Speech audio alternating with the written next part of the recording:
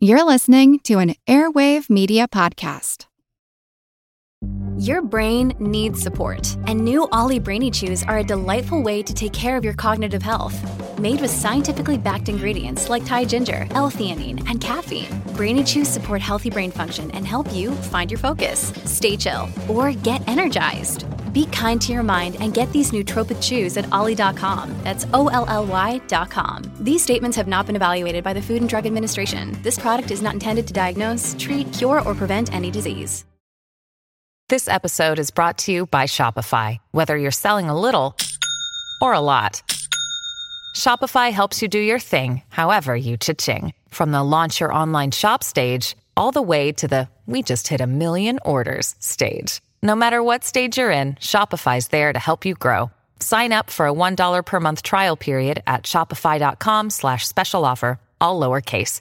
That's shopify.com/special offer.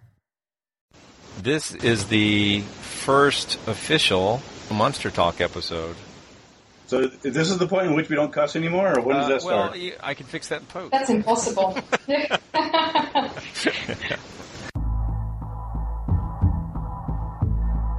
It's actually quite unlike anything we've ever seen before. A giant, hairy creature, part ape, part man. In Loch Ness, a 24-mile-long bottomless lake in the Highlands of Scotland. It's a creature known as the Loch Ness Monster.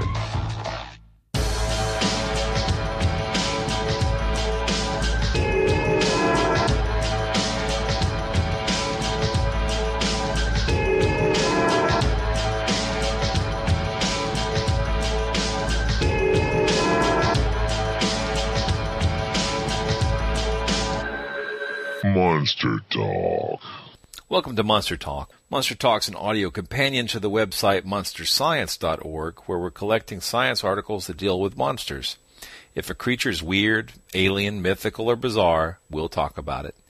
This is our first episode, and introductions are in order. Our Monster Talk panel consists of Ben Radford, Dr. Karen Stollsnow, and myself. My name is Blake Smith, and I've been investigating paranormal encrypted matters as a skeptic for about 10 years, but have been reading and watching documentaries about the topic for more than 20 years. I'm a writer, researcher, and web developer, and you can find a link to my bio and some of my more regularly updated websites on the show's web home, monstertalk.org. Ben? Yes, I'm Ben Radford, a investigator and writer and managing editor of Skeptical Inquirer Science Magazine. I've been interested in cryptozoology and all its various manifestations, from chupacabras to lake monsters to Bigfoot, you name it, for over 10 years now. And my last book, which was co-authored by Joe Nickell, was Lake Monster Mysteries. And so I've spent an inordinate amount of my time looking into lake monsters and cryptozoological things. I'm Dr. Karen Stollsnow, a linguist with a background in anthropology and history. I'm an investigator of pseudoscientific and paranormal phenomena from a skeptical and scientific perspective. I've spent over a decade researching and road testing a range of beliefs and practices, including hauntings, psychics, cults, alternative medicine, and linguistic phenomena.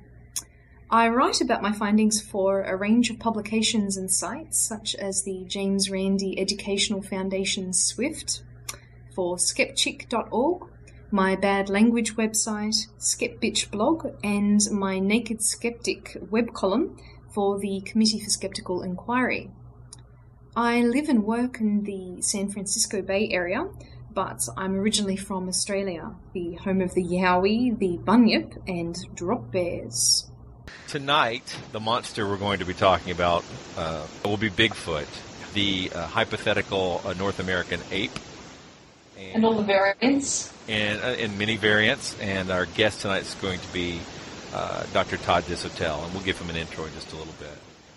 So, depending on your point of view, Bigfoot's been a part of American culture either since the 20s with the Ape Canyon incident, or, as I like to think of it, starting from the 50s in 1958 with the Jerry Crew footprints, and then, of course, it came into the big popular consciousness after the Roger Patterson film in 1967. Since then, there's been a variety of sightings Lots of footprints, alleged hair, but no unique DNA evidence or a body or a skeleton or any evidence that would convince most skeptics. And since our panel is composed of skeptics, that puts us in the position of continuing our vigilant skepticism. Absolutely. I mean, it's important to realize that there's no shortage of Bigfoot evidence. The problem is, of course, that it's not good evidence, and so the history of Bigfoot evidence is very closely parallel to the history of hoaxes. Everything from you've got carpet fibers being passed off as Bigfoot hair and transmission fluid being passed off as Bigfoot blood, and take your pick. So. Maybe one day we'll actually get some good DNA evidence, and I hope that'll come up at some point. Now, that carpet fiber you're talking about, didn't that turn out to be buffalo hide? Well, there's actually a couple of them. One of them, the one that I was referring to turned out to be Dynel fiber, which is used in carpets and wigs. That was found, as I recall, by Mr. Freeman, who is, of course, a known hoaxer.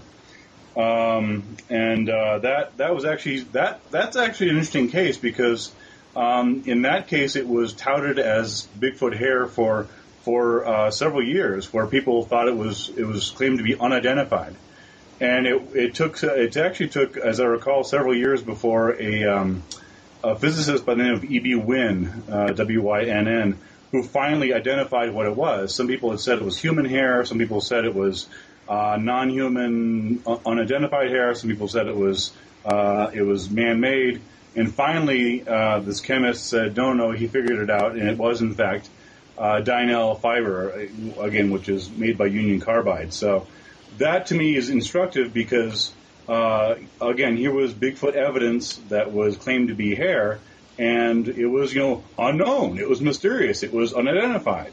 And in the end, it was completely identified, but that didn't mean that for months and years it wasn't quote unquote unidentified. Interesting. And that's what people remember. Sure. Right. Did anyone ever investigate whether it was possible that was from a bald Bigfoot that was wearing a rug? I don't recall if. Good argument. Well, no, but I mean, in the other case you're talking about, there was a case in Manitoba, I think it was a couple years back, where there was a Bigfoot sighting up in Canada that was, it was allegedly from it was allegedly hair that was found from that, and it did in fact turn out to be bison, and there was some question as to whether it was naturally left there from bison that are in the area but not really that close to there, or whether it was basically hoaxed and planted there from a piece of hair or pelt or hide. Wow, we're going to have to do probably a whole episode on Freeman. He's quite a character, or was, I should say. Yes. He's now hoaxing Bigfoot tracks in heaven, I guess. That's a real possibility.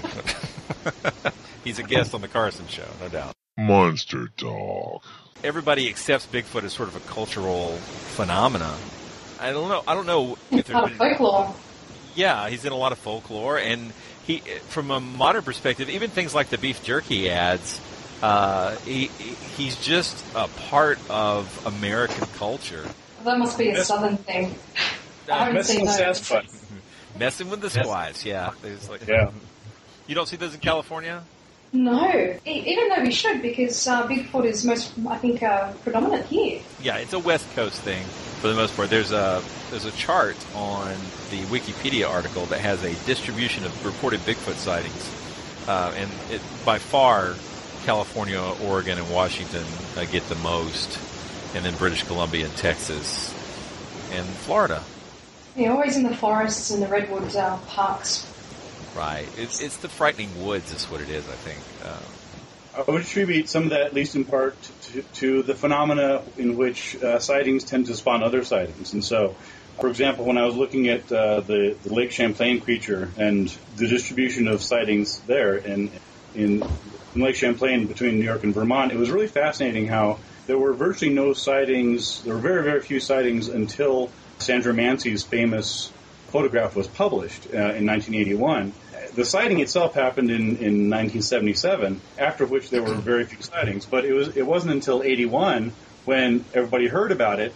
That's when the reported sightings just spiked and increased exponentially. And so what that tells me is that regardless of whether there is or isn't a creature in the lake, people reporting these things spawns other people reporting them because it's in the news and it's in people's minds and it influences their expectations.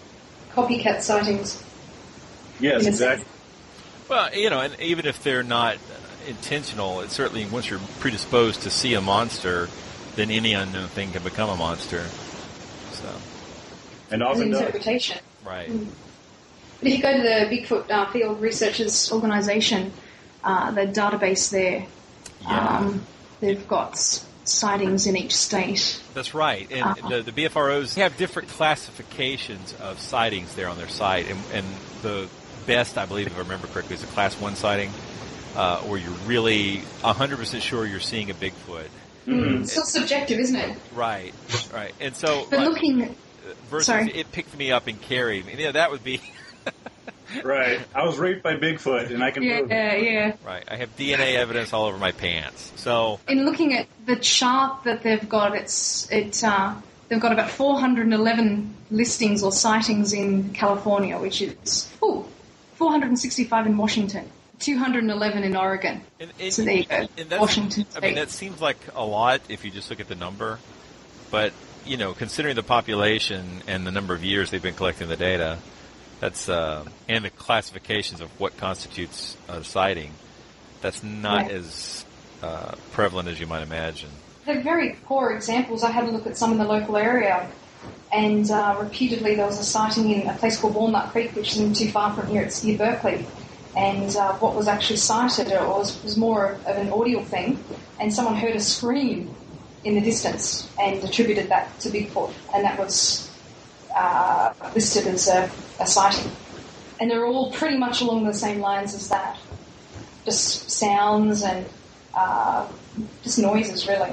Yeah, they do try to send follow-up investigators, but I'm just not sure how critical they are. The BFRO has one thing that they are a for-profit organization. It's run by a guy named Matt Moneymaker, and I love that name. I know. I hope. Is that for real? That's what I always want to ask. I'd really like to talk to Matt if we can get an opportunity to do so, because I'd like to know, A, does he really make money on it, and B, is that really his name? Is his name Moneymaker? But yeah. His name actually is Moneymaker, and in fact they do make a tidy profit. The BFRO has been accused, rightly I think, of basically having these weekend getaways where they promise people they're going to go out and look for Bigfoot, and they charge hundreds of dollars, maybe thousands of dollars, depending on which one it is, to have a bunch of people go out and, hey, we're going to go find Bigfoot. So the BFRO is indeed a money-making organization. My understanding is that you go and you're not actually allowed to run out in the woods and track down what's making the noises. And I've always been curious as to whether he had what you might call sweeteners or something, someone out in the woods helping to make it seem more like an authentic Bigfoot experience. Because what they don't seem to be carrying are dart guns and rifles and things to actually bring back a body. And if Bigfoot were a real animal, what I would expect is for hunters to bag one, and no matter how rare the creature is, if it's still alive, I think it's a reasonable expectation that somebody could snag one. Yeah, I mean, I think that it's interesting when you sort of look at some of these cryptids and these mysterious animals from the point of view that if they are in fact these remnants of existing unknown populations. If you look at them within the context of ecology and environmentalism, and basically the decreasing habitat that's available for all wild animals, not just these cryptids, and so you've got a situation in which habitat for any and all animals that are not domesticated are shrinking by the day, and whether it's a wild boar or eagles or what have you.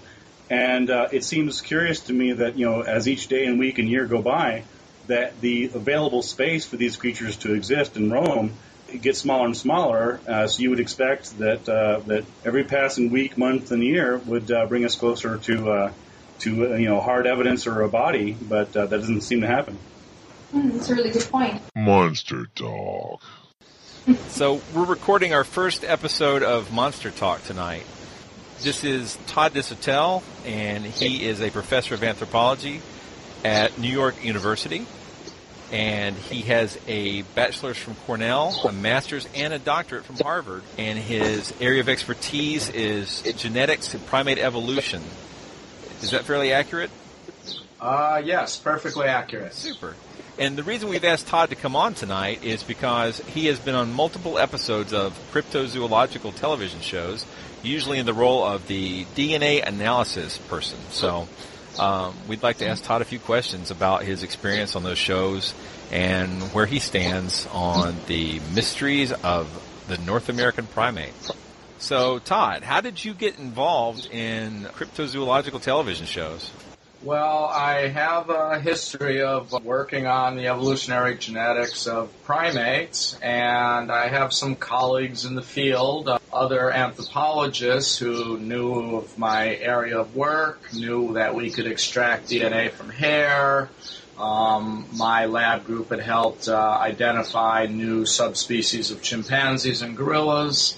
So I think the very first sample, actually, Jeff Meldrum, a well-known anthropologist who has been searching for Bigfoot, got me some samples that we analyzed. Those turned out to be negative, and I continued to go along with it. Although I always told them, I was very skeptical for multiple reasons, but, DNA is DNA. If I can extract DNA and sequence it, I can tell you what it is, or at least what it's not. How does that work? Well, we basically, depending on the source material, which can be, just last week I worked on a DNA stain on some shards of glass, some blood on some glass.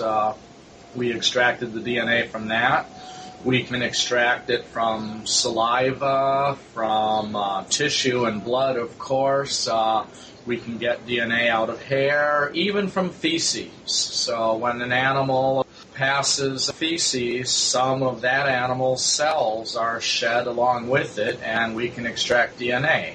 In fact, for our primatological work, that's probably our main source. Really? How do you separate the animal's DNA from the other bacteria? Well, we have all of the DNA in the sample, but we, in using the procedure called PCR, or the polymerase chain reaction, we use chemical reagents that are sort of specific to the group that we're interested in. So I can use what we call PCR primers that will only amplify primate DNA and say not bacterial DNA. If I'm casting my net wider, I could look for mammal DNA, again, versus bacterial DNA. So it actually doesn't matter if there's other DNA in the sample. We can zoom in on the DNA of interest. Todd, yes. I have a question. Ben Radford here. You had mentioned earlier in the sample that Jeff Meldrum had given you, and you said that in two cases that it came back negative. What does negative mean? Well, in fact, sort of let's make it that even double negative. Several of my samples turned out not to have any DNA in them at all. Either because they were just too degraded, or one, I suspect, wasn't actually even sort of biological material. It didn't dissolve in the presence of things that should destroy proteins and other things. Other samples had been exposed to the elements probably too long, so that any DNA that may have originally been present basically was destroyed. Light, water, heat, humidity, all of these things can damage DNA. So that's what I mean by negative. The other negatives, of course, are when we say, well, in fact, this is a pig, it's some kind of suid, probably a wild boar hair, We have scientifically proven that bears do indeed defecate in the woods. Cool. One of our feces samples turned out to, be ursid or bear. Many of it's like a hard scientist to figure that out. Right on. Yeah, hundreds of dollars, many hours of work, and a $250,000 instrument to demonstrate that. Right on, Todd. Other samples, probably our most common result, like the one we just got yesterday, is human. And that's either because it was a human who broke into the guy's fridge on the back porch and not Bigfoot, or it could have been contaminated by the people who collected it, or anywhere sort of in the so-called chain of evidence. Oh, that's a great lead into one of my big questions is, if you found Bigfoot DNA, what would you expect it to look like? Well, the other reason I do this is that's an intellectually interesting question that we literally debate in my lab. My postdoctoral researchers, my fellow professors, and I, and grad students, we debate this all the time. What would it indeed look like? And I've sampled things from Australia, from the Himalayas, from all over North America. And, the lead theories, of course, are that it's clearly primate. There are many people who think that it is basically a remnant population of Gigantopithecus, a fossil species thought to be closely related to orangutans. And that's probably the most common theory. Rush Sirhan has published a book on this. Other people sort of subscribe to this. So if that was the case, what we would expect would be that when I get a DNA sequence from a sample, that it falls amongst the living primates, it falls closest to the orangutans, but is not an orangutan, so that it's several literally million years or at least several 100,000 years separate from the orangutan based on, known mutation rates and so on. Other people say, well, it's a remnant Neanderthal, or it indeed is a Neanderthal population that has survived. So in that case, again, we would expect the sequence to be closest to human, but not within the range of modern humans. And now we actually have Neanderthal DNA sequences, so we could definitively say this falls within the realm of variation of known Neanderthals, of which there's over a dozen different Neanderthals have already been sequenced. And the complete Neanderthal genome should actually be complete within the next year or so. So we can really nail it down if it's a purported Neanderthal. If it's an orangutan, or a relative of the orangutans, we would see that. Or if it's any other primate.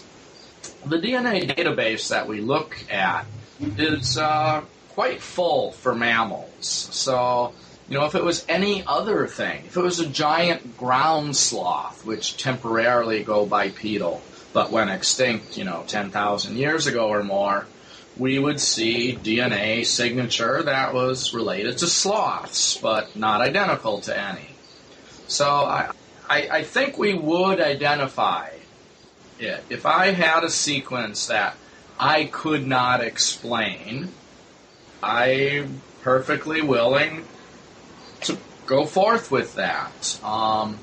Before I do, I have multiple colleagues who run labs similar to myself who, for many good reasons, don't ever want to analyze samples like this or deal with some of these people. And I can see why sometimes, but I've got agreements with multiple, they will remain unnamed labs, that if I get something interesting, I will send them a tube or a sample and say, sequence this. And I won't tell them anything else. And, if I got two other labs to come back with a sequence that was close to orangs but not an orang, we have, an important finding. And as I like to joke with people, one of the reasons I can do this is, I'm a tenured professor. I can't get fired for dabbling in fun stuff. I came across a good quote of yours from Scientific American, and you said, I go along with this because I'm either doing good science, finding alternatives, or debunking, or I have the find of the century. Exactly. And so, again, I don't have any qualms in working on this. I generally try to screen who I directly work with. My main problem, I guess, is, I try to keep this to the scientific level. And my problem with many of the DNA or the Bigfoot proponents is they're out trying to prove something. And that's not what science can do. If you have an agenda, I want to prove this, you're inherently biased, and right off the bat, red flags, are raised. All we can do is disprove things, and I like to tell my students, we're left with the junk. We disprove every other thing, and we have to just sort of provisionally accept the last thing left. So the hypothesis that we can't prove it, but we can't disprove it, we're stuck with that until proven otherwise. But if you're out there, I'm going to prove Bigfoot exists, you, in my mind, have instantly lost true scientific credibility. Well put. You might be able to find scientists to work with, but if you already have that agenda, it's too easy to make mistakes, gloss over things, not look at the obvious. Yes, bears do leave things in the woods. Just because you find a large pile of feces, the first hypothesis you generate shouldn't be Bigfoot. Right. It's what other animal lives here and eats berries and does these things, so... If you hear hoof prints, don't think unicorns, right? Exactly. Yeah. And do you find that that's the bias of most people that you work with? Or not necessarily? The proponents, definitely. They are literally out there to prove something. And, inquiry is great. If you want to go out there and trudge around the woods to look for something, that's great, because you're actually doing something positive. Instead of just, hypothesizing it and writing about it, if you actually go out there and look for it, hey, you're going to get some exercise. We all need that. You might see something neat. Hopefully you'll record the data well. And, you're not going to do any damage. I occasionally worry about so-called Bigfoot hunters. I have had the conversations where my screening method fails me. I actually have, next to my office phone, I have a map of the United States with area codes. And so there are just certain places I just let the phone go to voicemail from. Most of the Pacific Northwest, wide swaths of the South, etc. So, I always have to apologize to colleagues calling me from, Northeast Colorado, because I just never answer their phone calls. But I will answer their emails. There are guys who claim they hunt, and I had one guy he actually sent me bloody leaves. This was the blood trail of a large buck. He even referred to them as a buck that he had shot. But for some reason, even though he shot multiple ones over the years, they actually cart away the bodies. They're like the Viet Cong. You could never actually recover the bodies. Very sneaky. Yeah, but he even told me he's had dozens of sightings, and he would never shoot, a baby or a child or a female. He would only shoot, a male. And so I neglected to ask him, what's the size of their genitalia? How do you know it's male? Because that would be interesting to know. And especially, it might be scary depending on what answer he gave you. That's true. Exactly. You know. Well, let me ask you, because you brought up a very good question, which is something that I pointed out, which is that, look, I mean, if people want to go look for Bigfoot, hey, knock yourself out, get a pair of shoes and a camera. What do you think about the argument? The reason that we don't have good evidence for these cryptids, whether it's Bigfoot or Chupacabras or Mothman, what have you, is that the scientists, A, don't take it seriously, and B, there's no money, and that if just enough money were thrown at it, then the evidence would be there. The money question's a little tougher. Should the NSF, National Science Foundation, fund an expedition to look for this? Well, if they could marshal enough evidence to suggest there's credible, they might find it, if I was on that panel, I would let it go. Jane Goodall and George Schaller wrote nice letters in their support. For me to get an NSF grant, there has to be a decent probability of a good outcome. So in other words, the money follows the evidence, not backwards. Exactly. There was actually just a big article in the New York Times this past weekend complaining about cancer research. We spend billions of dollars in a decade on cancer research without any huge breakthroughs because everybody does the safe little incremental thing. And, unfortunately, that's sort of how it works. Can you imagine what some congressman would do to NSF if $225 million of the taxpayers' money went to people running around, Washington State looking for Bigfoot? I wouldn't want to be on that NSF panel. But, if they could demonstrate that there's some credibility to this, it's the find of the century. North America, between the number of hunters we have, and I'm now in New York, but I grew up in the Midwest. I hunted deer, rabbit, pheasant, squirrel. I hunted anything that moved for years growing up.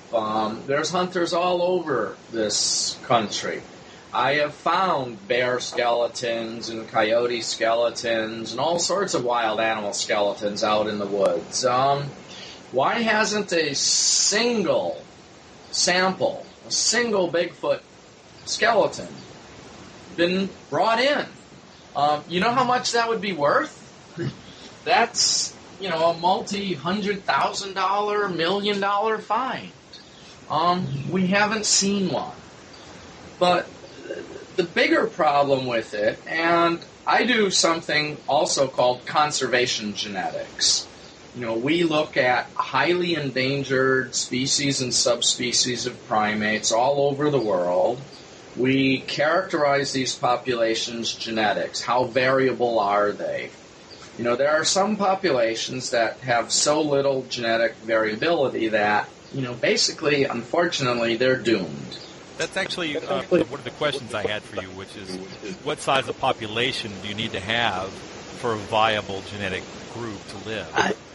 You need hundreds. And I frankly cannot envision a population in the many hundreds of a large-bodied mammal being completely hidden in North America. I mean, that's my biggest problem. You can't just have, 3 of these guys, hanging out, hiding somewhere. You have to have a viable breeding population of hundreds of these individuals, and they can't be spread out one per state. You don't meet if that happens. Hey, it's Kaylee Cuoco for Priceline. Ready to go to your happy place for a happy price? Well, why didn't you say so? Just download the Priceline app right now and save up to 60% on hotels. So whether it's Cousin Kevin's Kazoo Concert in Kansas City, go Kevin, or Becky's Bachelorette Bash in Bermuda, you never have to miss a trip ever again. So download the Priceline app today. Your savings are waiting. Go to your happy place for a happy price. Go to your happy price, Priceline. If you're struggling to lose weight, you've probably heard about weight loss medications like Wegovy or Zepbound, and you might be wondering if they're right for you. Meet PlushCare, a leading telehealth provider with doctors who are there for you day and night to partner with you in your weight loss journey. If you qualify, they can safely prescribe you medication from the comfort of your own home. To get started, visit plushcare.com/weight-loss. That's plushcare.com/weight-loss. plushcare.com/weight-loss. So that's my biggest problem, and that's where I think they would fail if they actually ever submitted an NSF grant. And I think that's actually the Bigfoot paradox, is there's the argument that they're extremely rare and they live in very rural places or hard to get to places. At the same time, there's hundreds of sightings and lots of footprints around where people are. You can't have both, you know. Well, exactly. Yeah. That is a paradox. One clear as day photo. Why are all the photos blurry? You know? And furthermore, why hasn't the photographic evidence improved since 1967? I mean, that's what I find odd. Yeah, I mean, every bozo in the world, even somebody like me, has a camera on their cell phone now. Samples. I've personally probably tested 30 samples in the last 15 years. Not one of them wasn't something else. And, you know, it's frustrating, and sometimes I now question them. Well, I need more information. Show me a picture of where you collected it. What did you do when you collected it? How did you preserve it? Because if I just said, I'll test your sample, I would get 1,000 a week. So I really need to see sort of the credibility. But the other argument, they say, well, we never get funding. To my knowledge, although I might be wrong here, but I have never been sent a grant proposal nor a publication to review via the peer review process to do this. So it's easy to complain about, we can't get funding. When's the last time you submitted a grant? Good point. You know, and I review probably 50 grants a year and maybe 100 articles a year as associate editor of various journals or just ad hoc editor to journals, being on National Science Foundation and other panels or just ad hoc reviewers. You can't complain that they won't publish our research or they won't fund our grants if they're not submitted. And so I don't know, has Jeff submitted NSF grants to actually study Bigfoot? I'll ask him next year at our meetings. I meet him every year at our meetings. I don't know if he's actually ever submitted an actual grant. I have never seen one. I think you're right. I mean, that's one of the problems that you've got. That there's such a lack, and certainly you know this as well as anybody. There's such a lack of rigorous methodology applied to this, just across the spectrum, especially in terms of Bigfoot. So while I genuinely applaud Jeff Meldrum's efforts to look at it, I mean that's great. We need scientists exactly like you, exactly like Jeff and others, to look at this. I mean, I think that we would all agree that the issue of Bigfoot is a legitimate subject of scientific inquiry. But the problem is that there, as you know, the quality of the research is so far below anything that would be published anywhere. I think that's a big problem. And if Jeff and others want to get their act together and tighten up the controls and do solid research, I think they would see it going somewhere. If somebody put a grant proposal forth and asked me to be on it, I would put my name down as saying they will send their samples to me.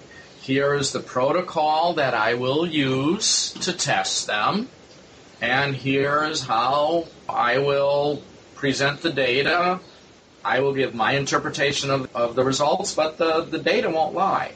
So if a credible person wanted to say, we're going to go look, we're going to collect samples, if I can meet my costs, I'll analyze those samples for them in a grant proposal. That sounds great. I mean, that's exactly the sort of thing that they need to hear, so that the next time they say, Jeff, no one takes it seriously, it's like, well, here's one right here.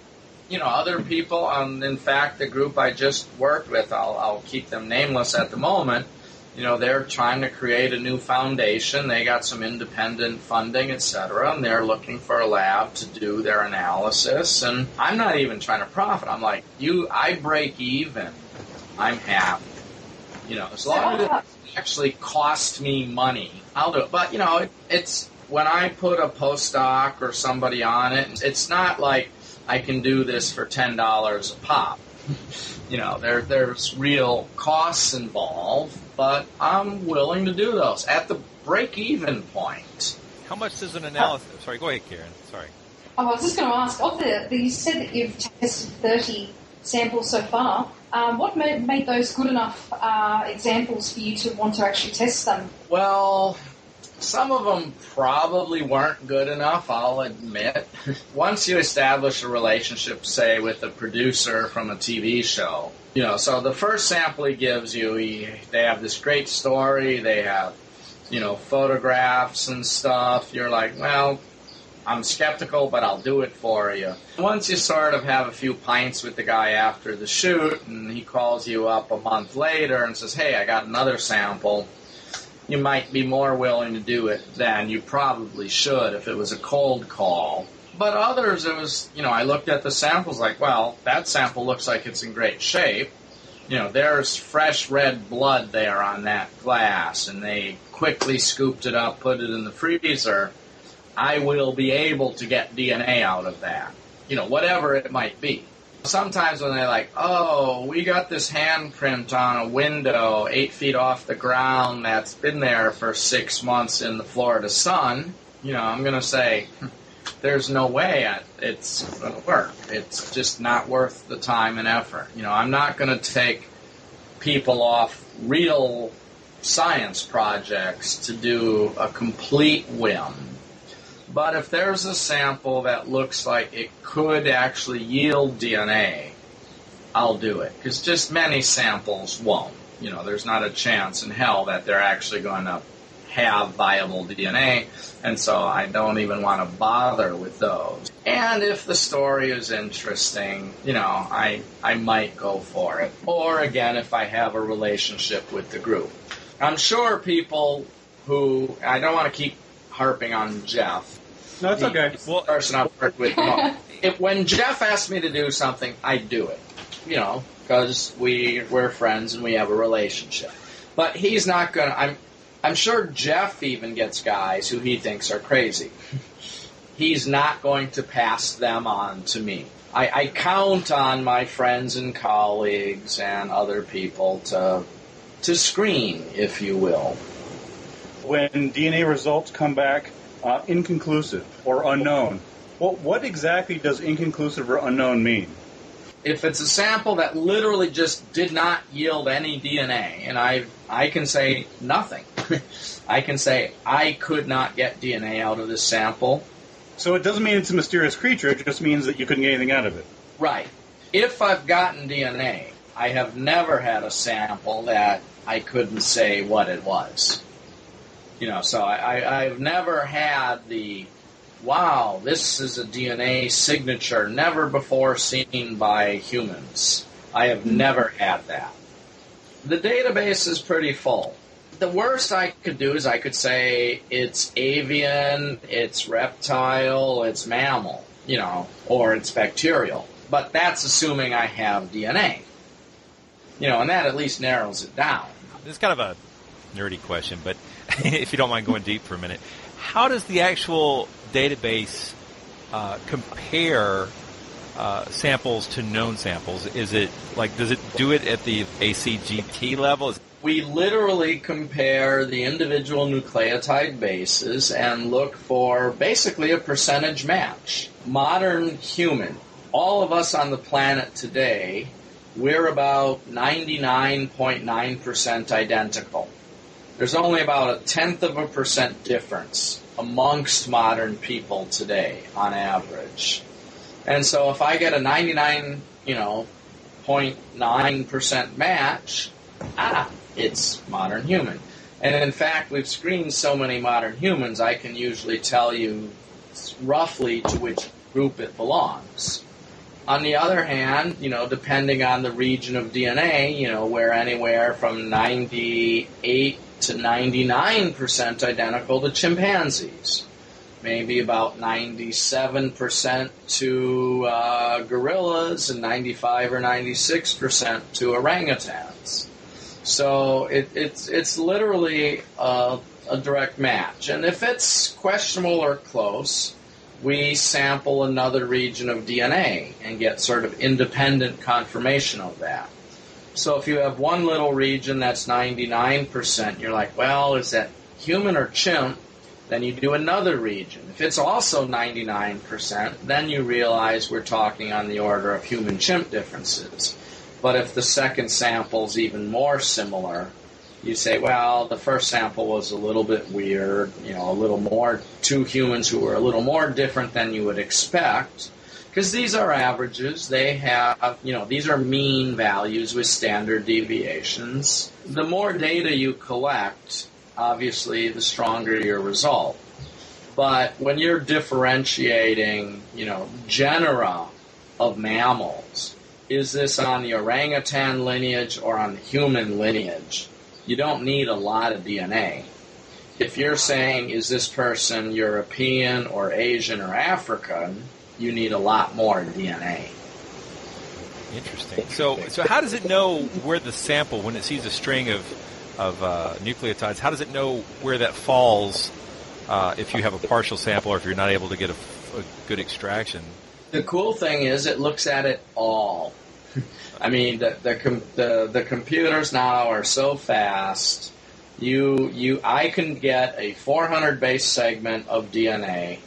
I literally can run it against the entire known published record in milliseconds. Wow. I actually have the entire human genome, chimpanzee genome, macaque genome, dog genome, rat, mouse, and partial orang genome and others on my laptop. Wow. Yeah, you can do this. You can actually, this is a publicly available database.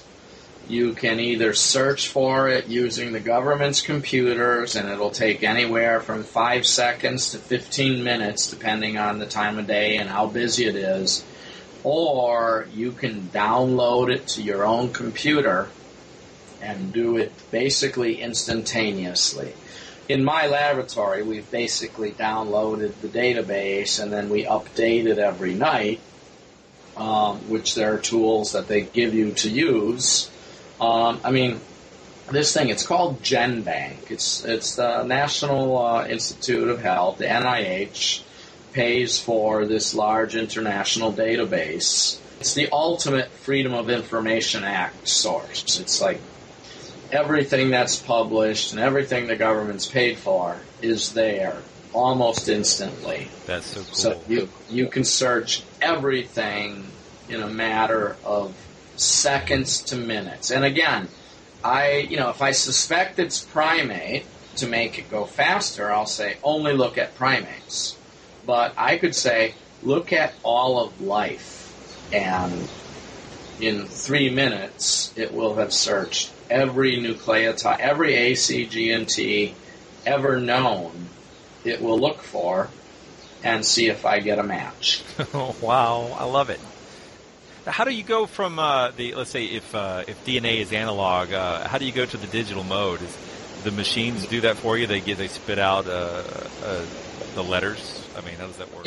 Yeah, it'll basically, in fact, DNA is digital if you really think about it. It's, instead of being binary, it's got 4 bases. So, DNA is inherently, it is A, C, G, or T at an individual spot. There's no intermediate. So, and then you just have to, if you have 100 of those in a row, you match that string of 100 of them against all of the known DNA, and you get a result back saying 99 of them match. You focus your energies then on trying to figure out what that is. But, if it's just 99 out of 100, like flipping a coin, now you're going to want to do 1,000. So is it literally 900 out of 1,000, or is it 999 out of 1,000? That's what tells you the difference between, say, human and chimpanzee. So if you only flip a coin 10 times, it's unlikely you're going to get five, right? Yeah. So you do it 100 times, you're going to have somewhere between 45 and 55, but it's still not going to be 50-50. Even if you do it 1,000 times, it's not going to be 500 and 500, but it might be 499 and 501, and you say, good enough for me. Sure. Now, so it takes 3 or 4 minutes to run a sequence and compare it to the database. How long does it take to pull the DNA sequence out of the samples? So depending on how urgent so let's say you're trying to solve a kidnapping case, and you're checking the DNA on the guy who was stupid enough to lick the stamp. Well, I guess you don't lick stamps anymore, but he licked the envelope that he mailed the ransom demand in. If you wanted to know the result, the very fastest you could, I guess, theoretically generate sequence would be maybe 4 to 6 hours. We usually do a leisurely 2 or 3 days. And that's just because, if I said, start extracting this sample, instantly start the analysis, and do it the second everything's ready. Because if you do it the normal way, you have a couple steps where there's like 2-hour waits, like cooking a cake in the oven. Because it's literally in an incubator. If you do it the really hyper special way, it's like using a convection microwave. Instead of a 2-hour bake, you can bake it in 15 minutes. We normally don't do that. Because, if you did that, you'd never have any free time. If every 15 minutes you had to do something, when are you going to read your articles and write your papers? So having 2 or 4 hours while it's baking, you can go to lunch, you can read a paper, you can go have a pint or whatever, and, come back and get back to work. If you have to work every 15 minutes, you'd be on an assembly line and going insane. Normally we do it, let's say, 2 to 3 days, and that's leisurely. Speaking of pints, I added you on Facebook last night, and I found your favorite quote is that everybody must believe in something. I believe I'll have another beer. Yeah, I learned that from my advisor at Harvard. That was actually a engraved sign above his door, and I've been practicing that ever since. Then I knew you were a skeptic. Yeah, science has to be fun. And beer's good for what ails you. Exactly. That was my ale joke. Okay. Oh. Way to go, Blake. I thought we were just getting intellectual here. Yeah, relatively pun-free. Just hold the tone down.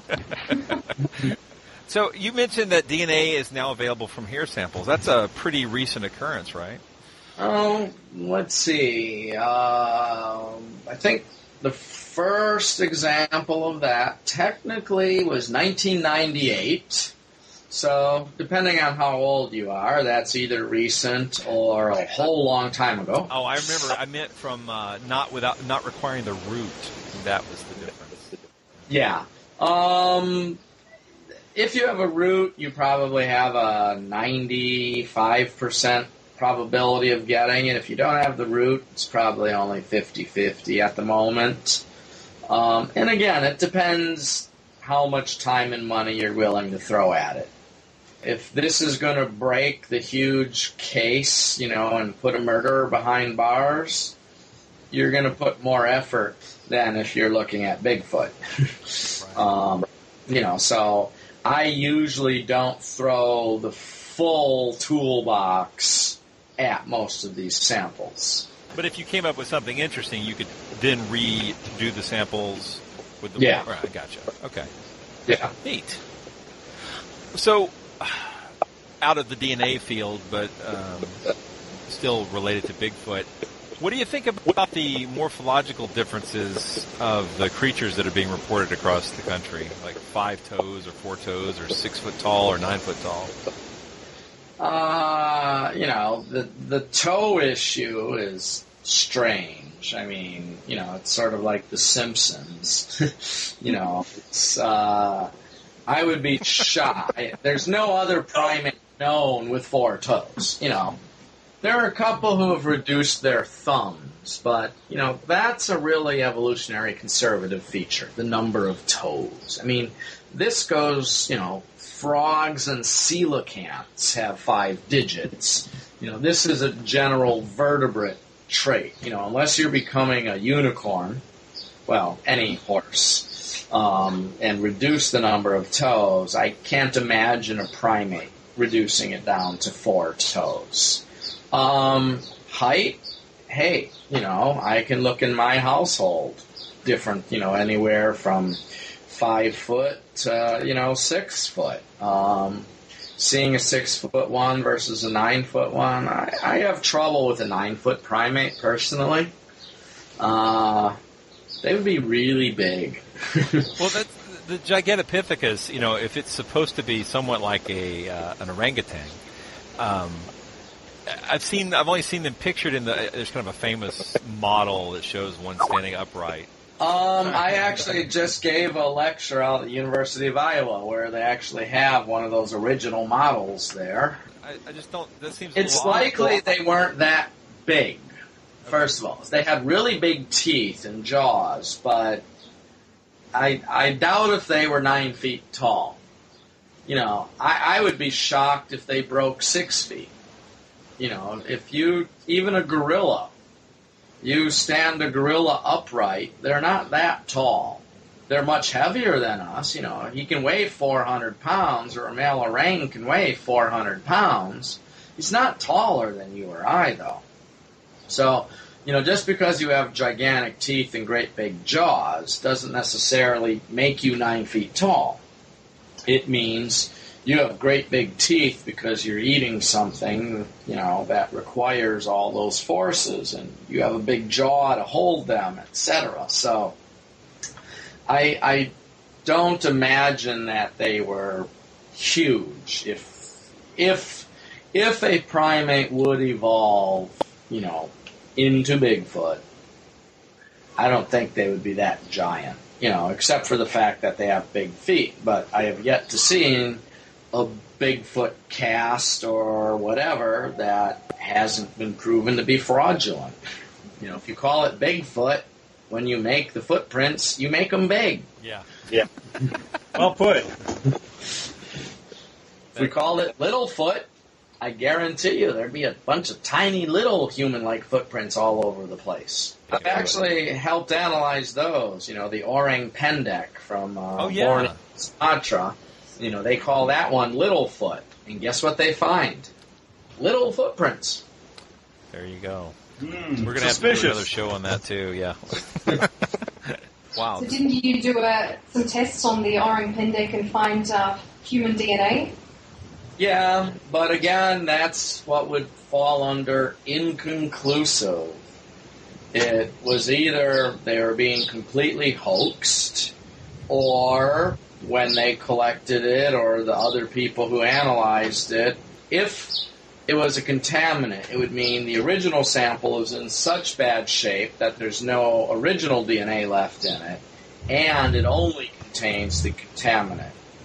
Because the good news with sort of the way we analyze our stuff is if there really was orang pendek, or let's say Bigfoot DNA in a sample, and the people who collected it, or my lab tech, or somebody else contaminated it, we would actually get 2 signals, or 2 signatures. One would be, and you sort of subtract off then, you sequence your tech, or you ask for, a hair from the guy who collected the sample. Ah, okay.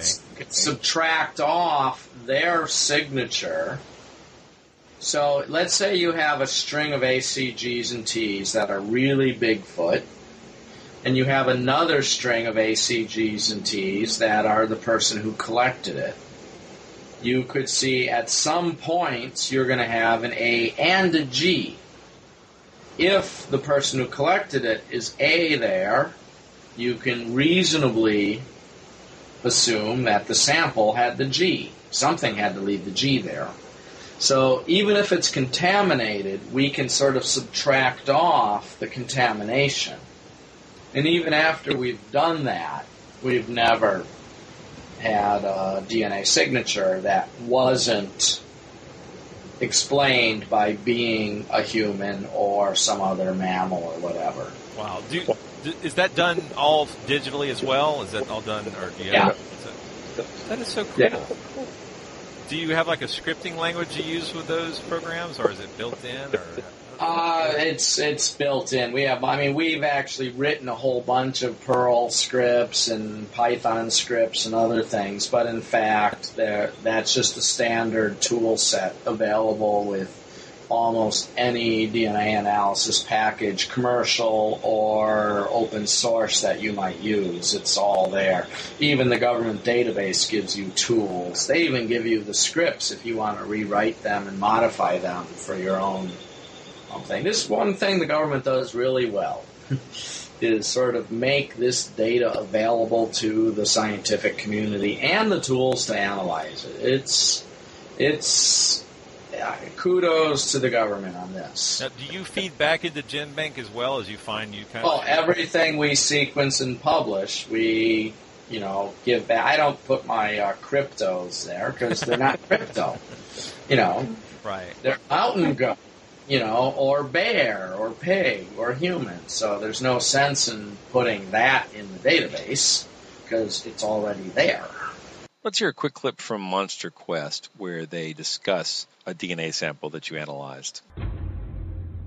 Mitochondrial DNA is the most accurate method known for species identification and should be able to pinpoint whether the hair sample is that of a man or a non-human primate. Once we can recover DNA, we can amplify it, make billions of copies of it in a matter of hours in the laboratory, and then we can sequence those copies. We can determine the exact linear sequence of the DNA bases, the A's, C's, G's, and T's. Once we have those, we can compare them to a database of basically all the known living organisms on the planet today. But Professor Disotell has hit a wall extracting DNA. We actually did not get DNA, so in a sense, I don't even have a result. There was not DNA present in the material given to us. Either that material was so degraded that any viable DNA within it had basically been destroyed by other organisms or by nature, or those were not biological samples. Dr. Kurt Nelson also has been doing DNA tests on the blood, hair, and tissue samples and suspects there is an unknown substance or inhibitor present that is interfering with the DNA extraction. Nelson must first identify the inhibitor and then remove it from the sequence. The inhibitor has been identified. The galvanizing on the screws was mixed in with the animal DNA. Nelson can now nudge DNA from the purified samples. The scientific evidence at this point is suggesting that there really is an animal there. I cut it out, I repurified it, and I amplified it again using the same primers. I got a very strong reaction when I did that. And the reason was that I had gotten rid of the inhibitory stuff by running it out that way. And I found that it was identical to human DNA, except it had one nucleotide polymorphism. That nucleotide that was different was a difference that is shared with chimpanzees. I got DNA that was primate DNA, and I knew that I might be looking at the DNA of a Sasquatch. Now, this is not going to be a well-constructed question, I apologize, but the Canadian screwboard DNA, my understanding was that after you didn't find anything, they came back and took it to a different place and had different filters and were able to track something down. How to be polite here. I actually eventually received those sequences they were, I can't remember if it was 1 or 2 bases different from human, but again, you and I might differ. So my interpretation of that result was, with very careful and selective editing, a 1 base difference in that region is still a human. This might not be you, it might be the guy down the street. So I honestly think that particular example was just an example of laboratory contamination. And that I can't tell you how often that happened. Our methods are so sensitive that, 1 molecule that you sneezed out last week on the tip of your pipetter might be the one that you end up analyzing. So the Canadian example of, we were very careful with it. I honestly don't think that 1 base different sequence, which falls completely in the realm of modern humans, and that was what was edited out. I analyzed that sequence as well. I found there are humans with an identical sequence to that. The human sequence that they tested it against was 1 base different. There are other humans with exactly that same signature. And so as always, it just depends on what you're comparing it against. Right? Exactly. Again, what do we mean by the human? Is that, Yao Ming or, Vernon Troyer, Wow, good choice. Yeah, interesting. Is it the tallest guy you know or the shortest guy you know? Who's human? They're both human. We're variable. Wow. Well, this has been really great. Do you guys have any more questions, Karen or Ben? I think not for me. I think this has been very informative and interesting, and it's nice to actually let an expert actually sit there and talk a bit instead of just having it cut down into little sound bites. So it's been fascinating. Yeah, I think that was going to be my question to basically ask or to say that you seem to be the token skeptic on Monster Quest, and that you're only afforded sound bites. Is there anything that you've ever said that was critical or revealing that was edited out of the shows? All the time. Seriously, all the time. Should have predicted that. And, it's actually, I've learned a lot, because there is not a sentence you've ever seen on one of those shows that didn't go through 6 or 7 takes. My 2.5 minutes on the average show usually goes from about 8:30 in the morning till about 6:30 at night of actual shooting. A lot of it's trying to get an egghead geek like me trying to say it in English, so that people can understand it who aren't expert in the field, But yeah, I know the game. These guys are also trying to make an interesting show, and I'm more than happy. Hey, I get to talk about evolution on television to the masses, which, not a lot of, the E word doesn't get mentioned often enough. That's true. On the news and Amen. So on. So that's one of the reasons I do it. But, and I know some of these guys, and I'll say, we've had to rephrase answers to, where I can say, well, hey, I don't really think this, to, well, the data doesn't show that, so maybe it's still possible. And, in fact, that's technically true. We're real humans, too. I don't have irrefutable evidence to say Bigfoot does not exist, because there is no such possible evidence of that. That's not science. That's a positive answer. I cannot say Bigfoot does not exist. I can say no evidence to date has revealed the existence of Bigfoot. Therefore, it's possible.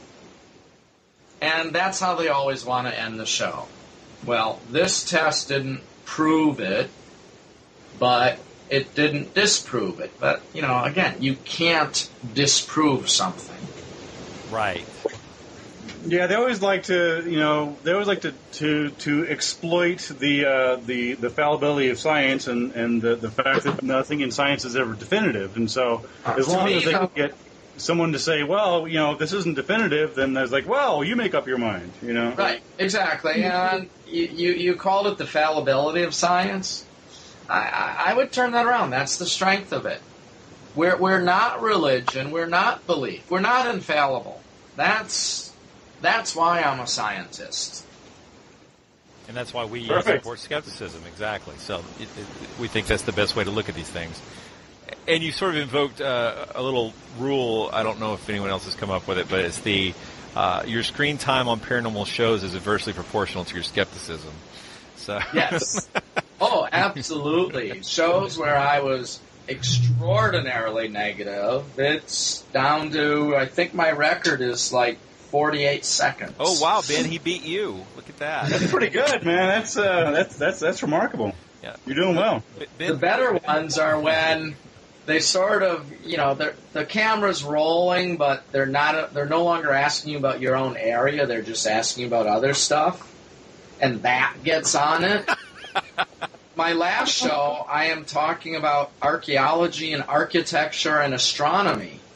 Because they asked me the question, I just gave my opinion. It wasn't a scientific opinion. It was what I thought. And that's what actually made it. Not one of my DNA answers made it. Only my architecture and astronomy questions. Well, I have to say, this has been really refreshing. I really appreciate you taking the time to answer all our questions. This is great. We really want this to be an opportunity for people to get out the skeptical viewpoint and to get out the real science. Because, honestly, this stuff is amazing.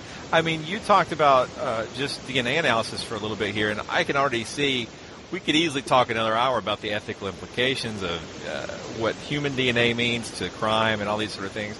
I'm sure you already run into that, but it's just the science is so much cooler than just is there a giant ape in North America? So. Yeah, so guys, get a TV show. Yeah. Working on it. Yeah. I now know some people. Let's talk. Okay. Well, all right. You let us know. Thanks a lot. Okay. Thank you. Hey, take care. Thanks, okay, bye. Good night. Bye. That was excellent. He's fascinating. Wow. Yeah, that was really cool. I'm really happy. I had hoped that he was way more skeptical than he was coming across on television, and that was dead on. That was awesome. So. Well, he wasn't coming across much on television. They weren't giving him much airtime in comparison to everyone else. Exactly. So, this is great. Yeah. Thanks for listening to Monster Talk. Today, you heard an interview with NYU professor Todd Disotell, conducted by Monster Talkers Ben Radford, Dr. Karen Stolznow, and Blake Smith. Music today was provided by Peach Stealing Monkeys through the PodSafe Music Network. Thanks to Mrs. Dr. Atlantis, especially if she's actually listening.